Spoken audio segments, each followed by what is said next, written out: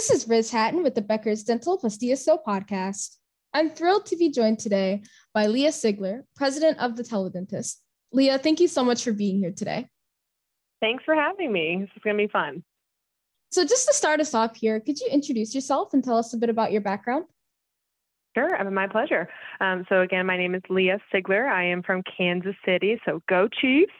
And gotta plug in the Chiefs. And I am the president of TheTeleDentists. So I've been in dental my whole life. I've grown up in a family of dentists, and I'm actually a dental hygienist by trade.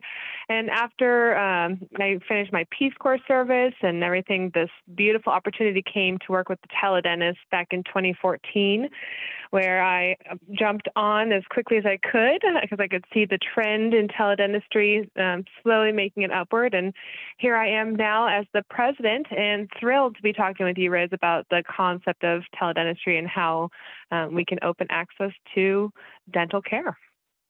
Great. Well, thank you so much. It really sounds like dentistry is in your DNA there. Quite, yes. So my first question for you here is, what are the biggest issues you're following in dental today? Absolutely. Well, primarily is access to care. It doesn't matter. People always think when I say access to care, they think, oh, remote or rural living, but that's not true either. Even in urban living, if you are not sure where you should go, if you don't have dental insurance or the funds to have dental insurance or dental coverage in general, access to oral health care is truly the hardest part of dentistry. There's nothing sexy about dentistry.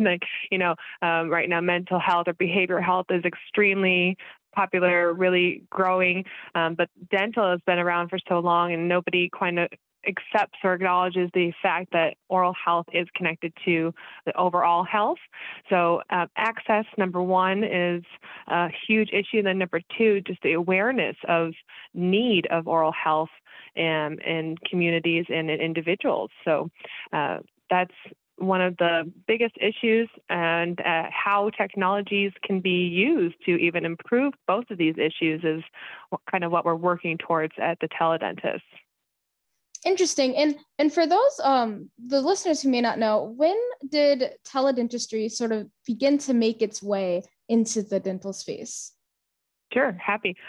So our company, TheTeleDentists, was actually founded in 2014 when we actually saw that statistics show that annually $2.9 billion are spent in emergency rooms and urgent care on toothache codes. I think there's even a stat that says every 15 seconds somebody goes to a hospital or the wrong place for dental care.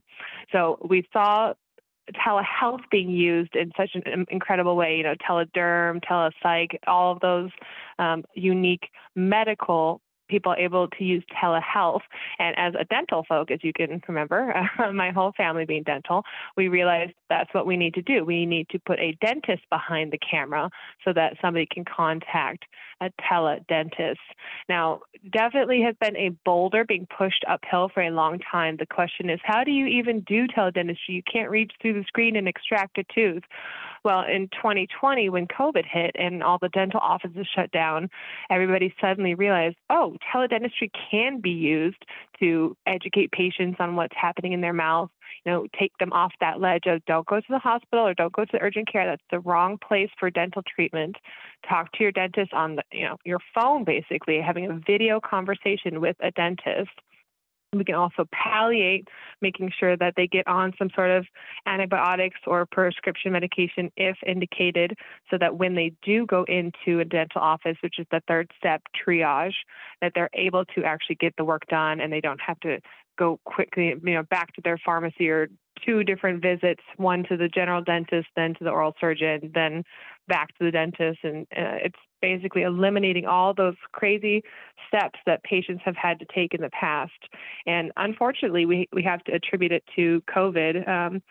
People being isolated, looking in the mirror, thinking, I've got this toothache problem and I don't have anywhere else to go. It's what really accelerated the concept of teledentistry. Very interesting. My next question for you is, what are you most excited about and what makes you nervous? Yeah, definitely. I think obviously, as you can tell, I'm quite passionate. I'm passionate about this subject. So for me, the excitement is the adaptation and the acceptance of teledentistry by patients, by the general public. 3 weeks into the COVID shutdown, we had huge companies contact us saying we need help, and we were able to do that in a turn of a button. And patients really enjoy a teledental consultation. That whole white coat phobia that's related to dental visits in general, it's just taken away completely. And they've seen that in telehealth or telemental health as well. That fear and that anxiety is reduced because there's a screen, there's that barrier, and patients have just come to us with any and all oral health questions, and it's been delightful to be able to help them. In fact, one of the coolest stats I can tell you is that 84% of patients who use our service don't go to the emergency room. We've stopped 84% of people from going to the wrong place for oral health care. So it's wonderful to see that. What makes me nervous is that the provider adaptation, the provider acceptance.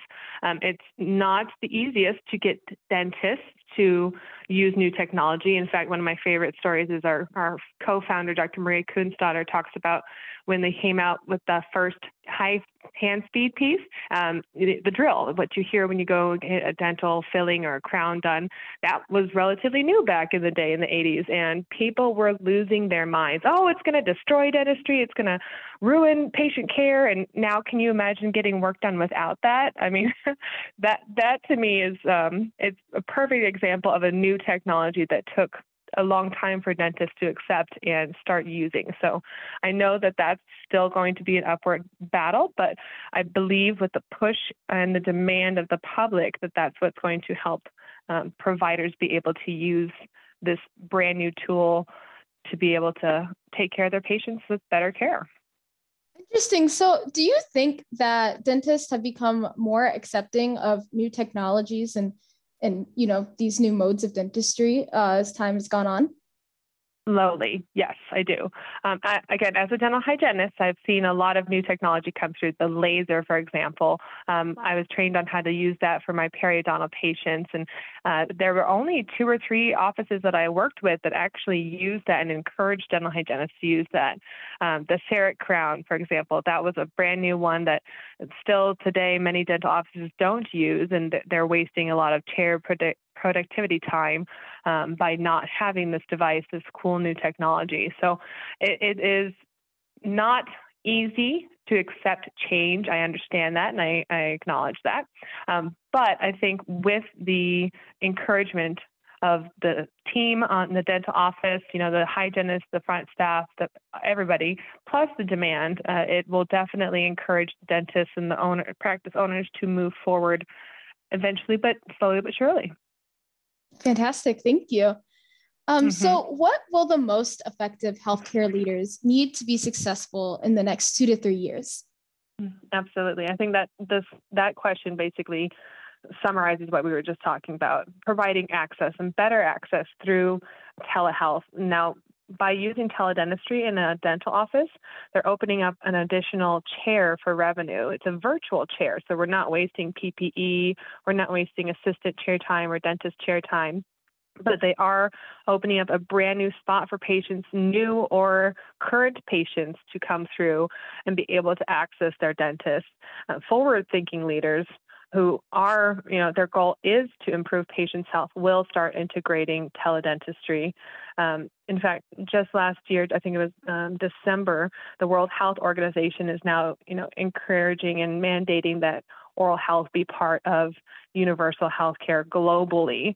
So in order to do that successfully in the next 2 to 3 years, you have to use the new technology that thankfully COVID has allowed us to push forward. And truthfully, if we're not using this new technology to improve our patients' lives, then that's a big shame on us. So, integrating total health for patients by using teledentistry and telehealth will improve the bottom line, and it will improve patients' outcomes. That's great. Well, Leah, thank you so much for your insights today. And I look forward to connecting with you again in the future. Yeah, thank you so much, Rose. I appreciate the opportunity. Always a pleasure. I love reading your articles, so I'm excited to hear this podcast and continue opening conversation and access to care with teledentistry.